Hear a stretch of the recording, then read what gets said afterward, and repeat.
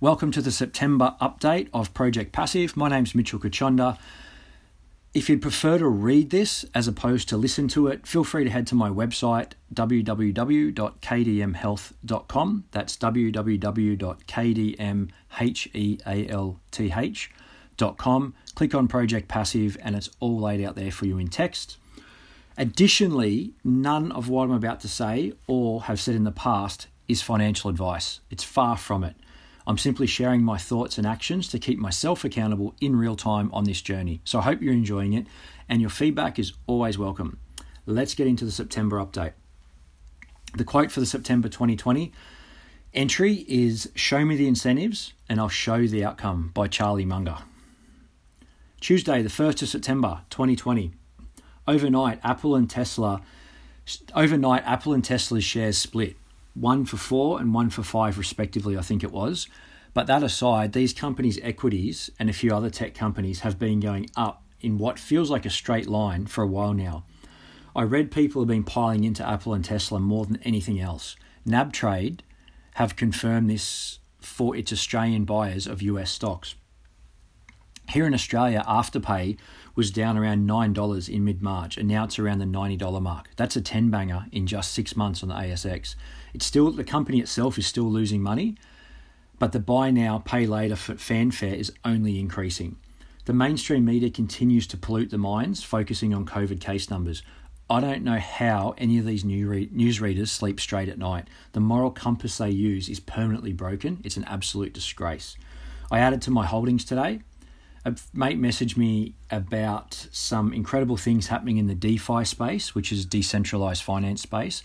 Some big businesses, and including some Australian banks, will be using blockchain technology more moving forward. And from memory, the ASX will be using it soon too, in some capacity. Wednesday, the 2nd of September 2020. Yesterday, the Reserve Bank of Australia kept interest rates on hold and announced I'll pump another $110 billion of stimulus into the economy in cheap loans to businesses and households as state borders remain closed, crippling stacks of businesses nationally. The fall in GDP around the world for the June quarter is mind-blowing. Check out these numbers.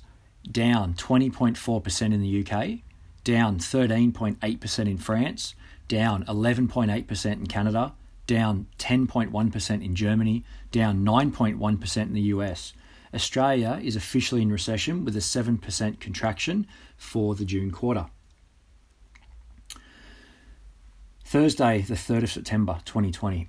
So far this year, Victoria has had 541 fewer deaths from all combined causes this year than the same time last year, which is a very interesting stat. Germany came out in the last 24 hours saying they believe that the Russian opposition leader, who has recently and suddenly passed away, was poisoned. What an interesting world we're living in. Closer to home, this afternoon, the accounting firm I used had a Zoom session for their clients hosted by analysts from Vanguard for Investors.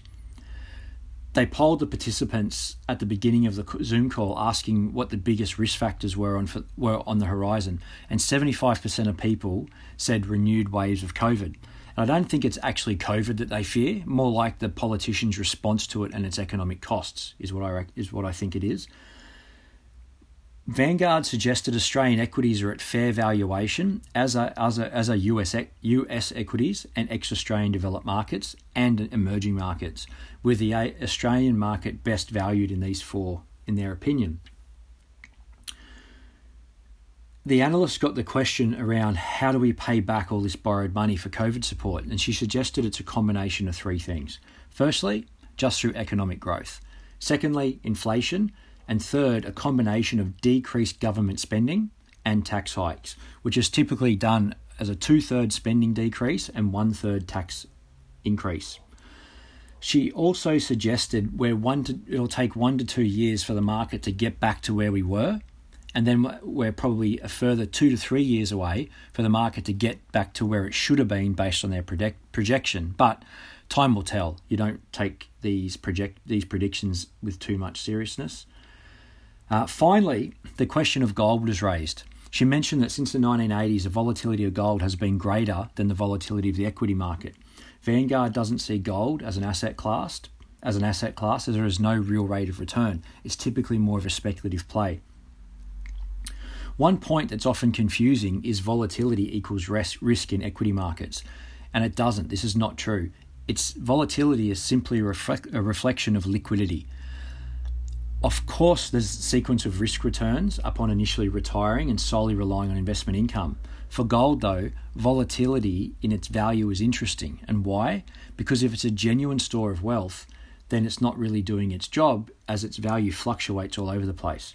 Of course, some will disagree, which is one of the reasons that life is so interesting. Friday, the 4th of September 2020, Commonwealth Bank of Australia CEO came out and said some property investors should consider selling. I quote, "It would be sensible for some customers to be contemplating about whether now was the right time to reduce some of their outstanding debt." End of quote. Investment lending is at its lowest since 2004, apparently. A friend messaged me yesterday of news the Australian government will release a report soon concluding fintech will use blockchain technology and it's basically the future. There's a lot of noise around cryptocurrencies, blockchain, decentralization, etc. My friend is right into it and keeps me up to date on the basics, which I appreciate greatly. I don't know enough to have a concrete opinion, but I am definitely curious to learn more. I like the idea of a decentralized system, and I think blockchain technology will be a large part of our future financial transactions. How this all looks and executes day to day, though, I'm not sure. Plus, in my limited thinking, there'd need to be a reserve currency similar to the US dollar now. Perhaps that could be Bitcoin, or maybe people could use any number of coins to exchange for goods and services directly. As technology improves, the options would increase. Finally, the old bullshit detector is in overtime hearing about some, but definitely not all, of the altcoins and the stories behind them. Not unlike Elizabeth Holmes's Theranos story, which she created a version or a narrative so powerful, she fooled some of the highest profile people in the world. It's an incredible podcast series called The Dropout, and I highly recommend listening to it. And my same friend told me he knew a guy in New South Wales who decided to create a coin himself and launch an ICO, which is an initial coin offering, a couple of years back. This particular person didn't have any software skills, nor did any of his partners or advisors, but that didn't stop him going ahead and creating a narrative for people to buy into. Monday, the 7th of September, 2020. The S&P 500 and the Nasdaq closed lower on consecutive days last week, as did the ASX. Luckily, this continued on the ASX's international ETFs today, so I added to mine. Also today, Usana's new preferred customer bonus program and refer a friend program for our customers kicked off, which is exciting. As business owners, we are now better compensated for connecting customers with our exceptional nutritional products. Plus, what's even cooler is our customers can now earn credits for referring and sharing the products too, meaning they can potentially get their own products for a huge discount. Referral-based business at its best, and now it's seamlessly automated here in Australia, New Zealand, Canada, the United States, Mexico, Colombia, Germany, the UK, the Netherlands, Romania, Italy, France and Spain. In other news, yesterday Victorian Premier released the stats to plan to exit these lockdowns by adding weeks to the current lockdown. 3 negative quarters of GDP definitely in Victoria coming up. Wednesday, the 9th of September 2020. Overnight, the S&P 500 was down just over 2.5% and the Nasdaq was down 4.1%, while Tesla itself went down 21%. It's okay though. Tesla's completed some capital raisings of $5 billion and are still up a couple of 100% for the past 12 months. I talked to a friend today about cash buffers and topping his back up after his prior 6 months of investing. His sleep at night factor is being stirred up at the moment. Cash buffers are an interesting topic. From my understanding, mathematically, it's better to be fully invested and sell if you need cash. The compounding of being in the market longer with more money is the advantage, superior to cash going backwards in a bank account. Emotionally though, it's a different story. Having a cash buffer can do wonders for people's comfort and sleep at night factor, especially if market conditions we find ourselves in now. There is no hard fast rule when it comes to cash buffers though. If you're working with small overheads, you might feel fine with a small cash buffer, but if you've got lumpy income or solely dependent on your investment income, you may feel better having anywhere from 3 months to 3 years living expenses stashed in cash, or perhaps more. I talked to another friend today about the maths of divesting a holding and reinvesting that capital back into the market immediately versus doing it with a degree of market timing. He's an analytical person, so he spreadsheeted it using end-of-day prices. He put the capital into 2 different listed investment companies. The outcome was one, there was no difference if he reinvested it immediately or waited, which he did, he waited. And the other, he did about 2.5% better by timing it. But this was random, and it's not to say he might have done even better tomorrow, the next day, the next week, or the next month sometime.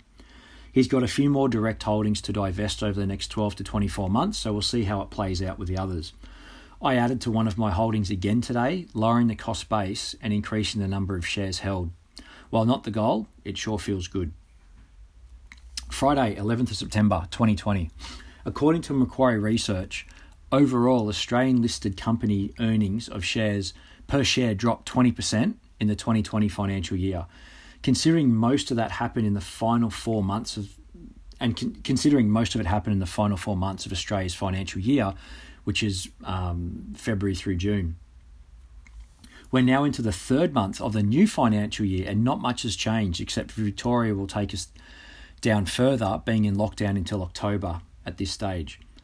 From October, all JobKeeper and other stimulus will start to be pulled back slowly, so it's going to be interesting to see how that plays out.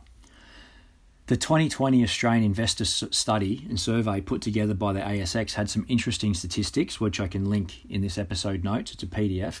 What caught my attention was, of the 19.4 million adults in Australia, 9 million hold investments outside of their home and their superannuation, with 6.6 holding listed investments. That's 6.6 million. Monday, the 14th of September 2020. It's taken long enough, but finally CEOs of CSL and BHP, along with Wesfarmers, are coming out publicly at the Andrews government for the lockdowns in Victoria. I was told earlier this month the World Health Organization finally came out with guidelines around eating healthy foods, exercise, and reducing alcohol. It's a little too late. Fear has spread faster and wider than the virus itself, it seems. A friend recommended I watch a documentary called The Social Dilemma on Netflix. I cannot recommend it high enough. Do yourself a favour and check it out, particularly if you tend to waste too much time of your life on social media platforms. Thursday, the 17th of September. New Zealand economy contracted 12% in the last 3 months, while Australia's unemployment rate dropped from 7.5 to 6.8% released today, which is fantastic news. That's approximately 111,000 new full and part-time jobs, though there's still 921,800 unemployed around the country. Friday, the 18th of September 2020. The Qantas CEO took an 83% cut in his income the last financial year. So last year he made $10 million, while this year it was $1.7 million, and he also declined a further $1.4 million of bonus shares. On the topic of shares, one of the companies paid its final dividend today, though I opted to dividend reinvest and get more shares. What's interesting is I can think of nearly 10 people very close to me who also receive more shares of dividends from this one company. I've got to say, it feels pretty good to have had a small influence on them building equity and or receiving more passive income. Monday, the 21st of September 2020. The National Rugby League told staff this morning 25% would be cut in a bid to save $50 million of expenditure over the coming years. I also added to my international holdings today. Tuesday, the 22nd of September 2020. I divested probably my favourite individual company today after a lot of mental back and forth the past few weeks. It was a win-win outcome irrespective of my decision, as I still hold a bunch of that same company indirectly via the index and the listed investment companies I own, and I'd happier been continuing to hold it. But I decided to take the profit, and I will put that back into the market in a more broad manner. And I did that. I'll do that tomorrow. The Reserve Bank of Australia is banging on about their next move. Decades of progressively cheaper debt has impacted society's behaviour towards debt. Borrowing $500,000 at 9% interest is worlds apart from borrowing the same $500,000 at 2.5% interest as an example. The fact is, central banks have absolutely failed in achieving their inflation-based targets over the past 5 to 10 years, and this recession has thrown another spanner in the works. Universities here in Australia have been hit hard by COVID and the border closures. So Thursday the 24th September 2020, I added to my global developed markets holdings today, with the US down overnight from the same company I divested 2 days ago. Friday the 25th of September 2020, Australian Treasurer Josh Frydenberg today opened the gates for banks to lend money again via some significant reforms from what I can tell. Credit, which is just another word for debt, will be more available once again. Today, I'm also putting together the finishing touches for an online interview I did with champion Ironman Matt Bevilacqua as part of an online USANA overview for tomorrow for USANA Australia and New Zealand. Following the interview, I'll give a brief overview of the potential part-time income side of USANA for people that are interested. I added greater exposure to Asia and the emerging markets today as part of my international holdings. Saturday, the 26th of September 2020, interview done and dusted. Went live to around 1,000 people from Australia, New Zealand, and a few people in North America too. Some feedback has already trickled through quickly, which is always appreciated. You can check out the link here, and I'll post a link in this episode notes. Monday, the 28th of September 2020. Yesterday was the official end to JobKeeper payments. From today, the criterion tightens to receive a reduced support payment for the next 3 months. Vanguard today released their estimated distributions for the July to September quarter. Distributions are down for the 3 funds I hold compared to the same quarter last year, although not near as low as I thought they'd be. As an example, VAS, which is Vanguard's Australian share fund, ETF will pay out around 57 cents per unit, while the same quarter last year it distributed $1.07 per unit. So it's down around 46%, but that's less than what I thought it might be. I thought it'd be down even further. Wednesday, the 30th September 2020. I added to my international holdings again today before it goes ex-dividend tomorrow. Again, it's not the goal, but it feels good to push up next quarter's dividend income. On another topic, below is a release from the Orthomolecular News Service on vitamin C and COVID. These case studies are a good example of what appropriate dosed vitamin C can do in just 3 days, and many who had previous medical histories. This is just one micronutrient in isolation, available everywhere, that's cheap, safe and effective for general health and well-being. Imagine adding micronutrients in optimal doses. Think things like vitamin D, zinc, magnesium and so on. Plus add regular exercise with healthy eating, deep, high-quality sleep, drinking clean water, cutting out sugar, fatty foods and processed foods, combined with a positive, determined and optimistic state of mind. But nothing controls human behavior and cells like fear.